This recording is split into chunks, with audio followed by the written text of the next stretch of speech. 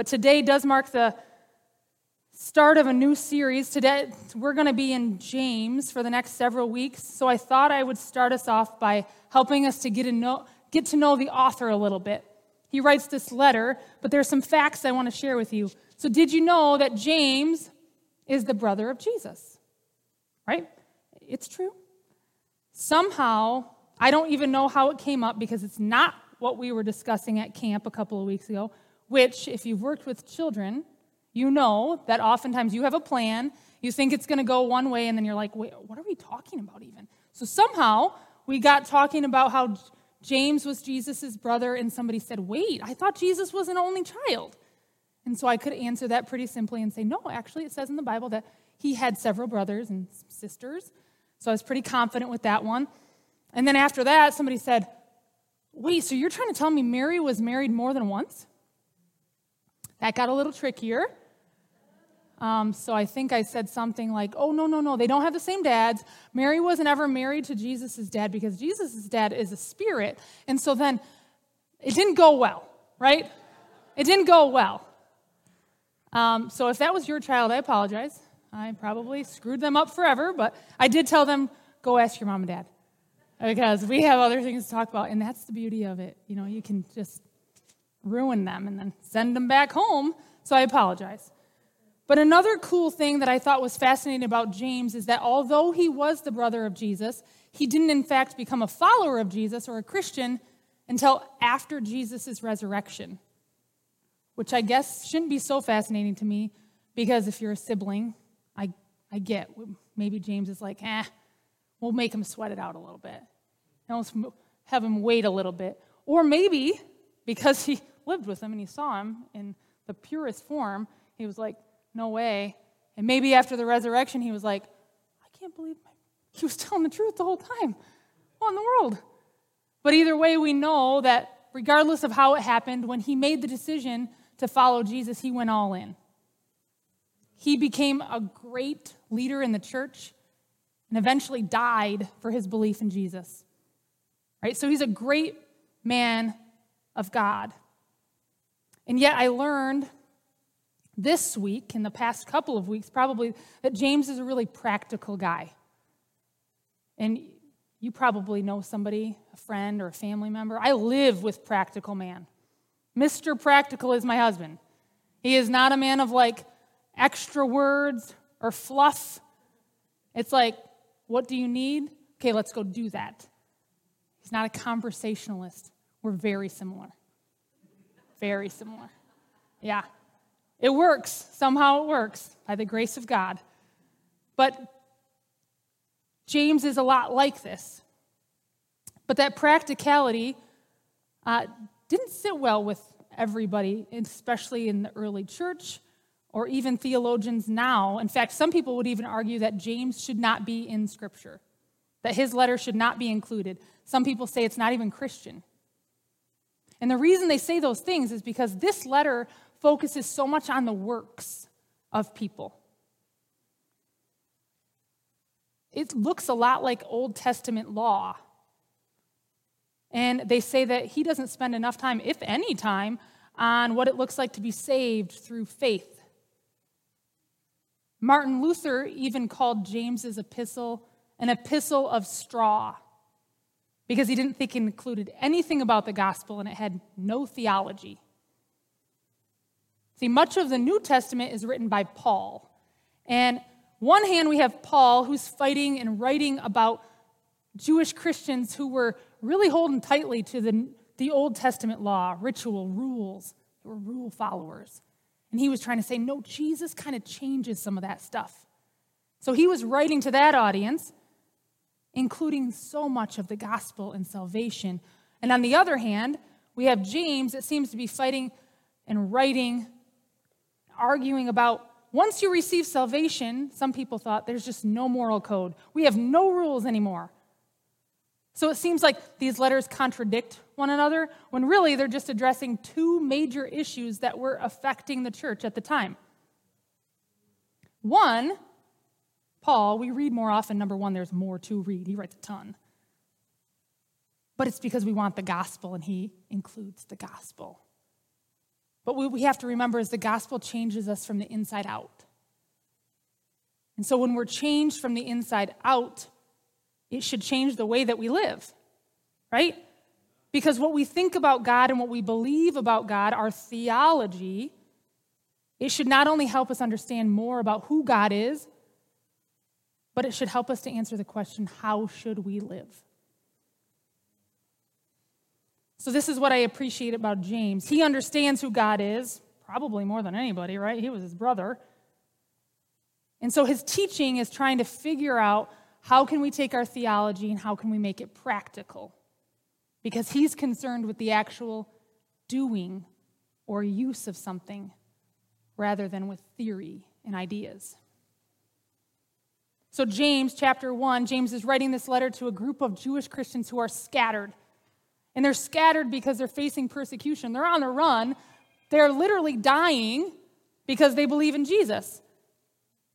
And not only that, they're dealing with issues of great famine and poverty. They're struggling. I think that's safe to say. They're definitely going through a trying time, and their faith was being tested for sure. So here's the advice that James gives to this audience in James chapter 1, verses 1 through 8. He says, James, a servant of God and of the Lord Jesus Christ, to the 12 tribes scattered among the nations, greetings.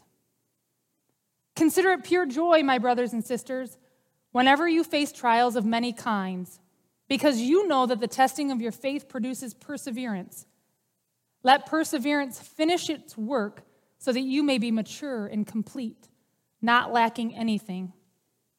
If any of you lacks wisdom, you should ask God, who gives generously to all without finding fault, and it will be given to you. But when you ask, you must believe and not doubt, because the one who doubts is like a wave of the sea, blown and tossed by the wind. That person should not expect to receive anything from the Lord. Such a person is double-minded and unstable in all they do. Pretty straightforward, right? Pretty easy to understand, maybe?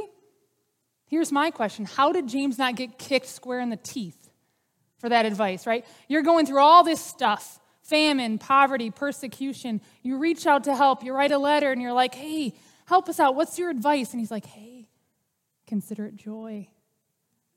I'd literally kick him in the teeth. He would get in the throat punch for sure. Like, don't tell me. The last thing I want to hear when I'm going through it is like, hey, be happy. I lost my job. Woohoo! Yay. Right? Like, the doctor just called with bad news. Hooray. I'm overjoyed that I get to continue with this chronic pain. Or my kid's been diagnosed with special needs. I have a terminal illness. I'm stuck in a relationship that I just don't see there's going to be a breakthrough. Pure joy.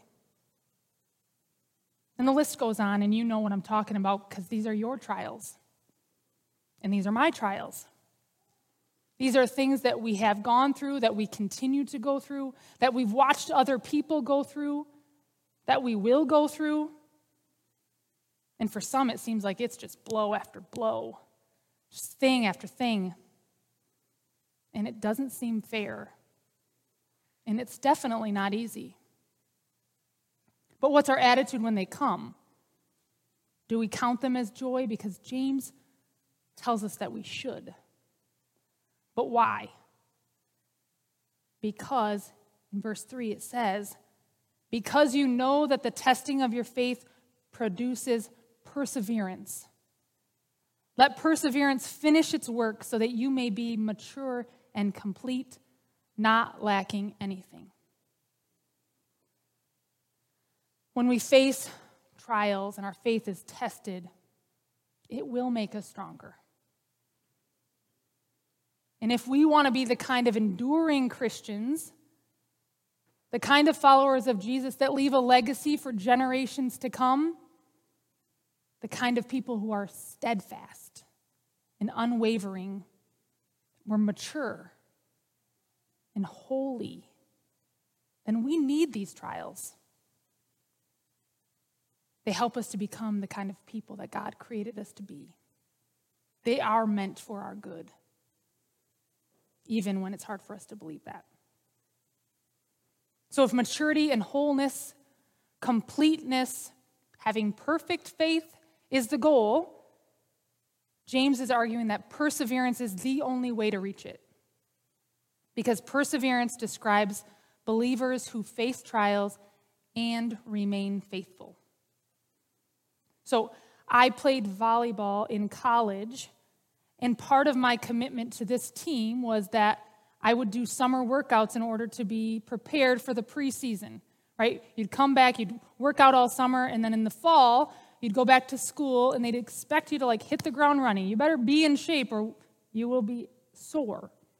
And so my family went to Montana for most of the summers because my family has a cabin there. And I was lucky enough, I don't know if that's the right word, I had a sister that also played college volleyball, and she loves to exercise. I don't love the same things as she loves. She would be more like, Rocky Balboa, and I would be more like not that. And so she would help me because she would be in Montana. She had played the volleyball. She knew the ropes. She knew how this worked. And so she'd be like my workout partner, my encouraging workout partner. And so we'd get together, and she'd say, "Do you see the mailbox way down the road?" And I'd be like, "No, I do not see anything in the distance at all." She's like, "Well, it's way down there. It's the white one down there. When we get there, we can stop and we can walk." I'm like, "Okay, I still don't see anything." I'm the kind of gal that's like, the minute I see it, the minute it comes in view, I'm like, "Okay, whew, we're there. We did it." And she's like, "No, we are not there yet. Finish." And then she's crazy. People that like to exercise, they're just weird, right? So she would be like, the minute the mailbox came into view, she'd be sprinting. She gets this burst of energy, and she finishes it. And then she'd probably even take it to the next level. She'd get to the mailbox, and she'd be like, "Let's do a little light jog to end it." And be like, "No, you said walk." And that's what we're doing, right? I'm not a great example of persevering when things get tricky and tough. I want to quit because it's hard. But somebody who might be a better example is Paul. If you know Paul, dude was put through the ringer, right? If you know anything about him, he was flogged, he was beaten, he was shipwrecked, stoned, imprisoned many times. You name it, it probably happened to him. But we also know, beside all this, in addition to all of this stuff, he had what he called a thorn in his flesh. So we're not exactly sure what that meant. That could have been some physical ailment or spiritual ailment, emotional pain, temptation, disability. We don't exactly know, but we do know that it was a source of real pain in Paul's life. He mentions it many times, and yet he persevered. Here's what he says about it in 2 Corinthians 12. He says, 3 times I pleaded with the Lord to take it away from me. But he said to me, "My grace is sufficient for you, for my power is made perfect in weakness. Therefore, I will boast all the more gladly about my weaknesses, so that Christ's power may rest on me. That is why, for Christ's sake, I delight in weaknesses, in insults, in hardships, in persecutions, in difficulties. For when I am weak, then I am strong." Good for Paul, but how do we do this, right? How do we get to this point? How can we persevere through these trials in our lives? Here's how. This is at least what James says. Verse 5. "If any of you lack wisdom, you should ask God, who gives generously to all without finding fault. Ask and it will be given to you." A couple of instances come to mind in the life of Jesus himself when he seeks out wisdom from his Father, right? One is when he's tempted in the wilderness, 40 days, he's starving, he's hungry, he's tired. And his faith was tested 3 times. And each and every time he responded in the same way. He quoted scripture. He probably had it memorized. It would have been second nature to him, or maybe first nature, because he actually is God. Is that just, that maybe is more accurate, right? But either way, he responded the same way. The very words of scripture. We can seek God's wisdom by reading or even memorizing scripture. It's full of great wisdom.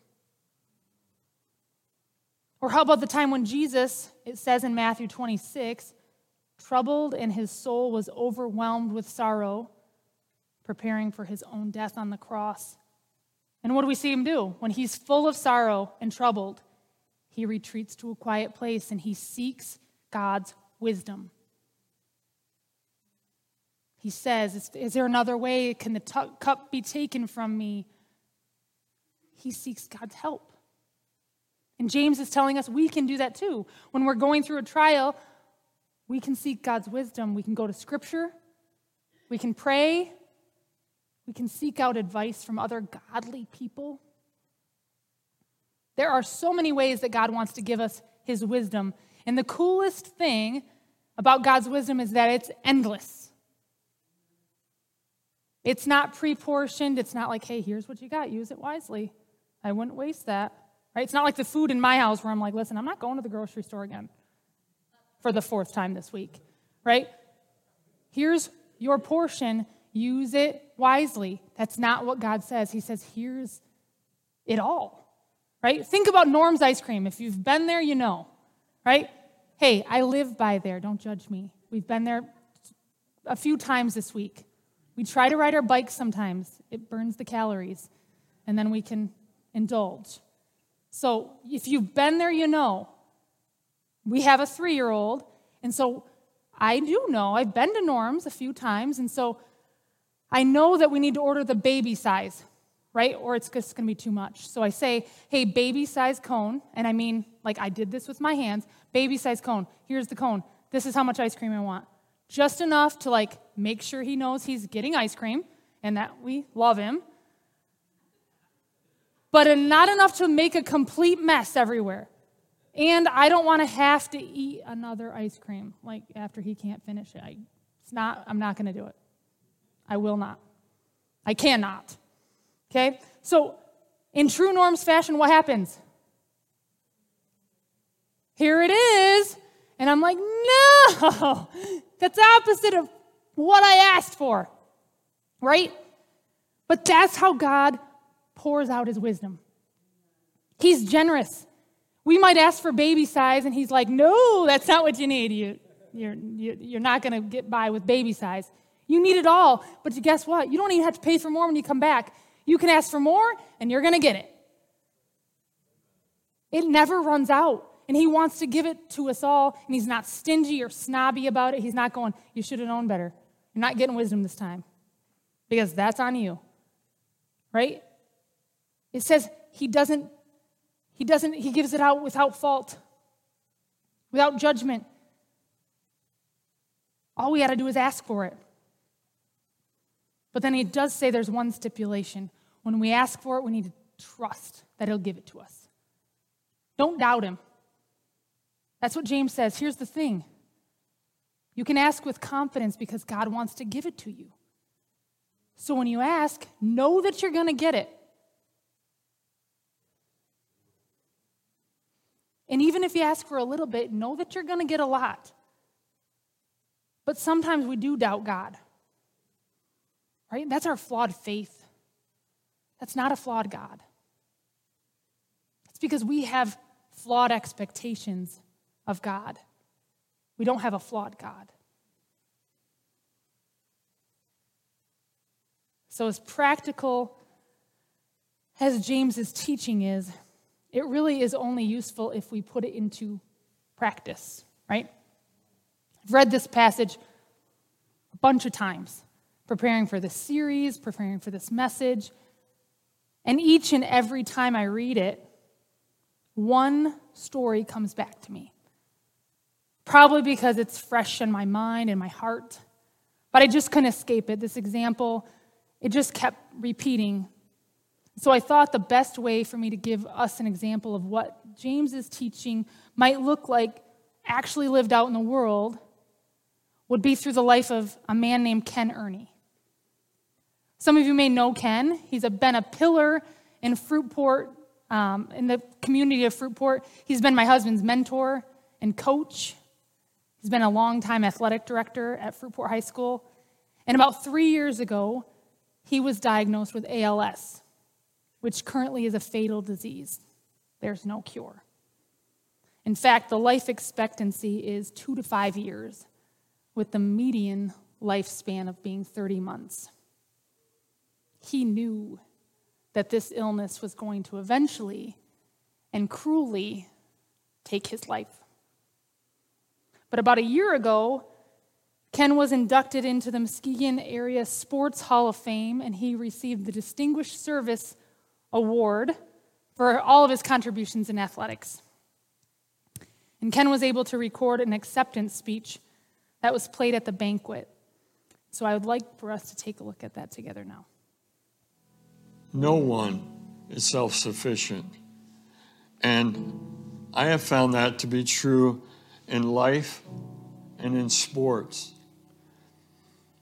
In my ALS journey, which almost to the day 2 years ago, when we received that fatal diagnosis, my family immediately gathered around within minutes of leaving the hospital, gathered around, and we prayed together and we cried together. And unequivocally, my family said they've got our backs.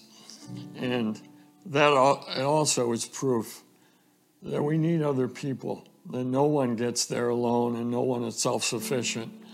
I've learned so many lessons in these last few years, including that God's promises are real, that this life is not all there is, that He is with me, He won't leave me, and that His grace is sufficient for me. And I'm so grateful that I can't do it alone. I'd like to thank my tribe, my family, and if I was given instructions that I could just thank one person, it would be my wife, Lori, who for 43 short years was the winner of the Perseverance Award. She's our family MVP. She was patiently holding down the fort for the many times that I was overcommitted or stayed late, or as a wife of a coach or an administrator, she persevered. So I am grateful for her. And for my now adult children, Mindy, Steve, John, and Jess, you also persevered and you also supported and loved me beyond what I could ever imagine. You are very special adults, and I'm just so proud of who you've become. And to your spouses, Nicole and Jackie and Breckley and Ethan, especially during these last years, the toughest years of my life, you have been unbelievable. You have been phenomenal in your love and care and support. So thank you, family. 3 simple truths. They're in a format of always and because, and I'll close with these. First, always give your best, because life is too short to just go through the motions. Always give your best. Second, always treat people really, really well, because everyone you will ever meet has infinite worth. And lastly, always demonstrate unconditional gratitude, because no matter what kind of day you've had, no matter how good or bad your performance was, or how bad your diagnosis is, there's always something to be thankful for. And along that line, I'm reminded of a recent song by Matthew West that has a small phrase in it that says, "This life ain't always wonderful, but what a wonderful life it's been." I want to thank the committee for such a high honor, and once again, congratulate all the inductees. And God bless you all. Thank you.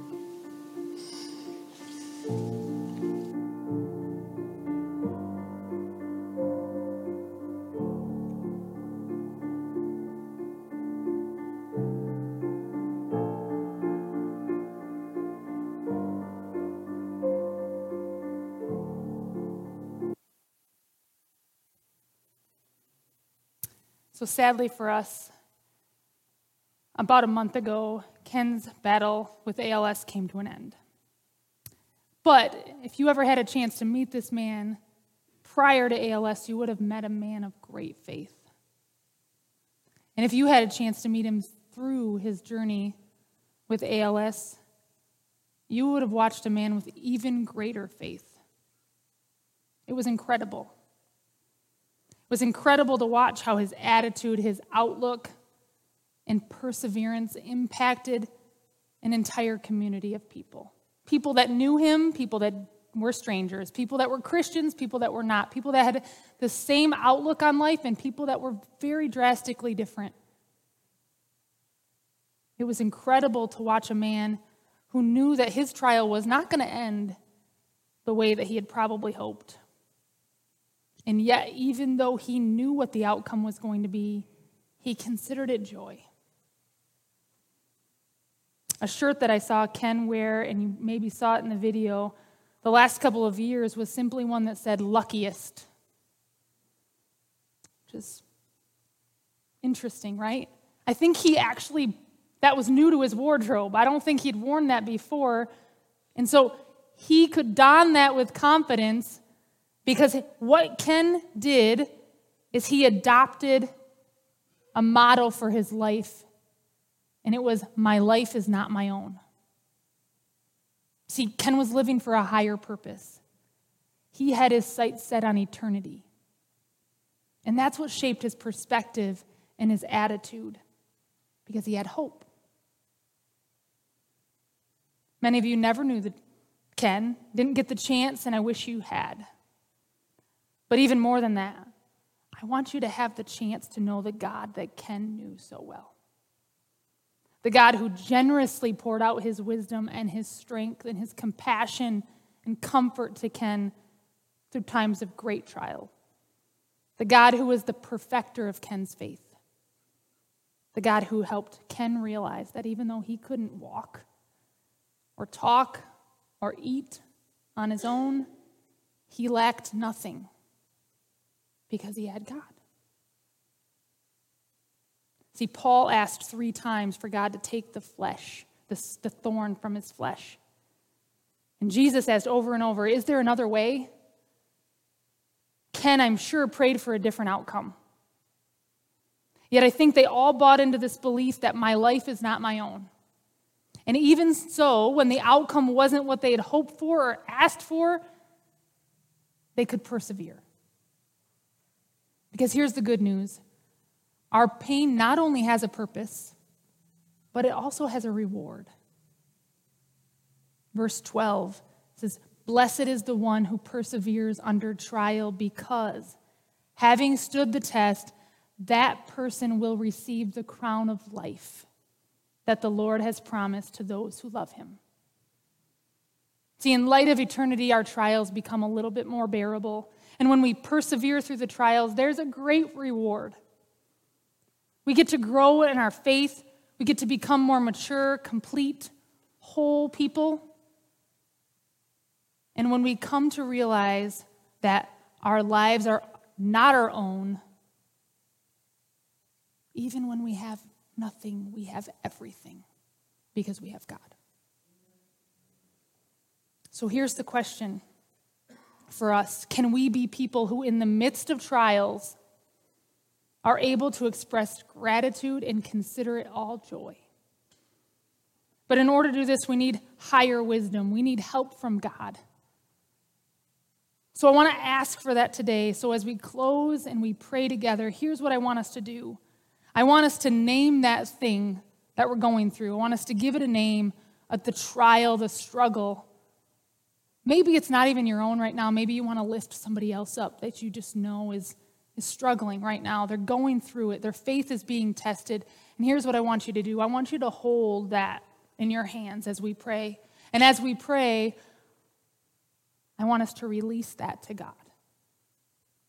So name it, clench it in your fist, own it. But you know how we often keep it this way? Because we think it's our burden to bear. But that's not what James says. That's not what God says. He says, give it to me. Cast all your cares upon me. Let me carry your burden. So let's do that today. Let's pray. God, we come before you right now with our clenched fists, these things, these trials, these tests, these struggles in our lives or other people's lives that we love so much. And these things are heavy for us to carry. And so as we open our hands and release these burdens to you, these trials and these tests to you, we trust them to you. We trust that you're going to give us your wisdom. You're going to help guide our steps for what you want us to do next. How do you want us to travel through this trial with you as the leader? So we don't have to carry these by ourselves. That's never how you designed us to be. So God, would you help us to trust you in your infinite, in your generous wisdom that you want to give to us? We ask for it today. Right now, would you fill these empty hands with your wisdom, your grace, your hope? Because you're good, we can trust you.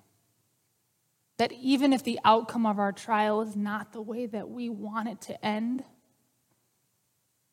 we trust that you're working things for good. We trust you in the midst.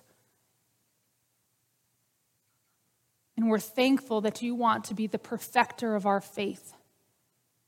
That you want us to be mature, enduring, persevering Christians that leave a legacy for generations to come. So God, would you fill us with your love, with your goodness, with your hope, with your wisdom. And we can ask all of this in your Son's name. Amen.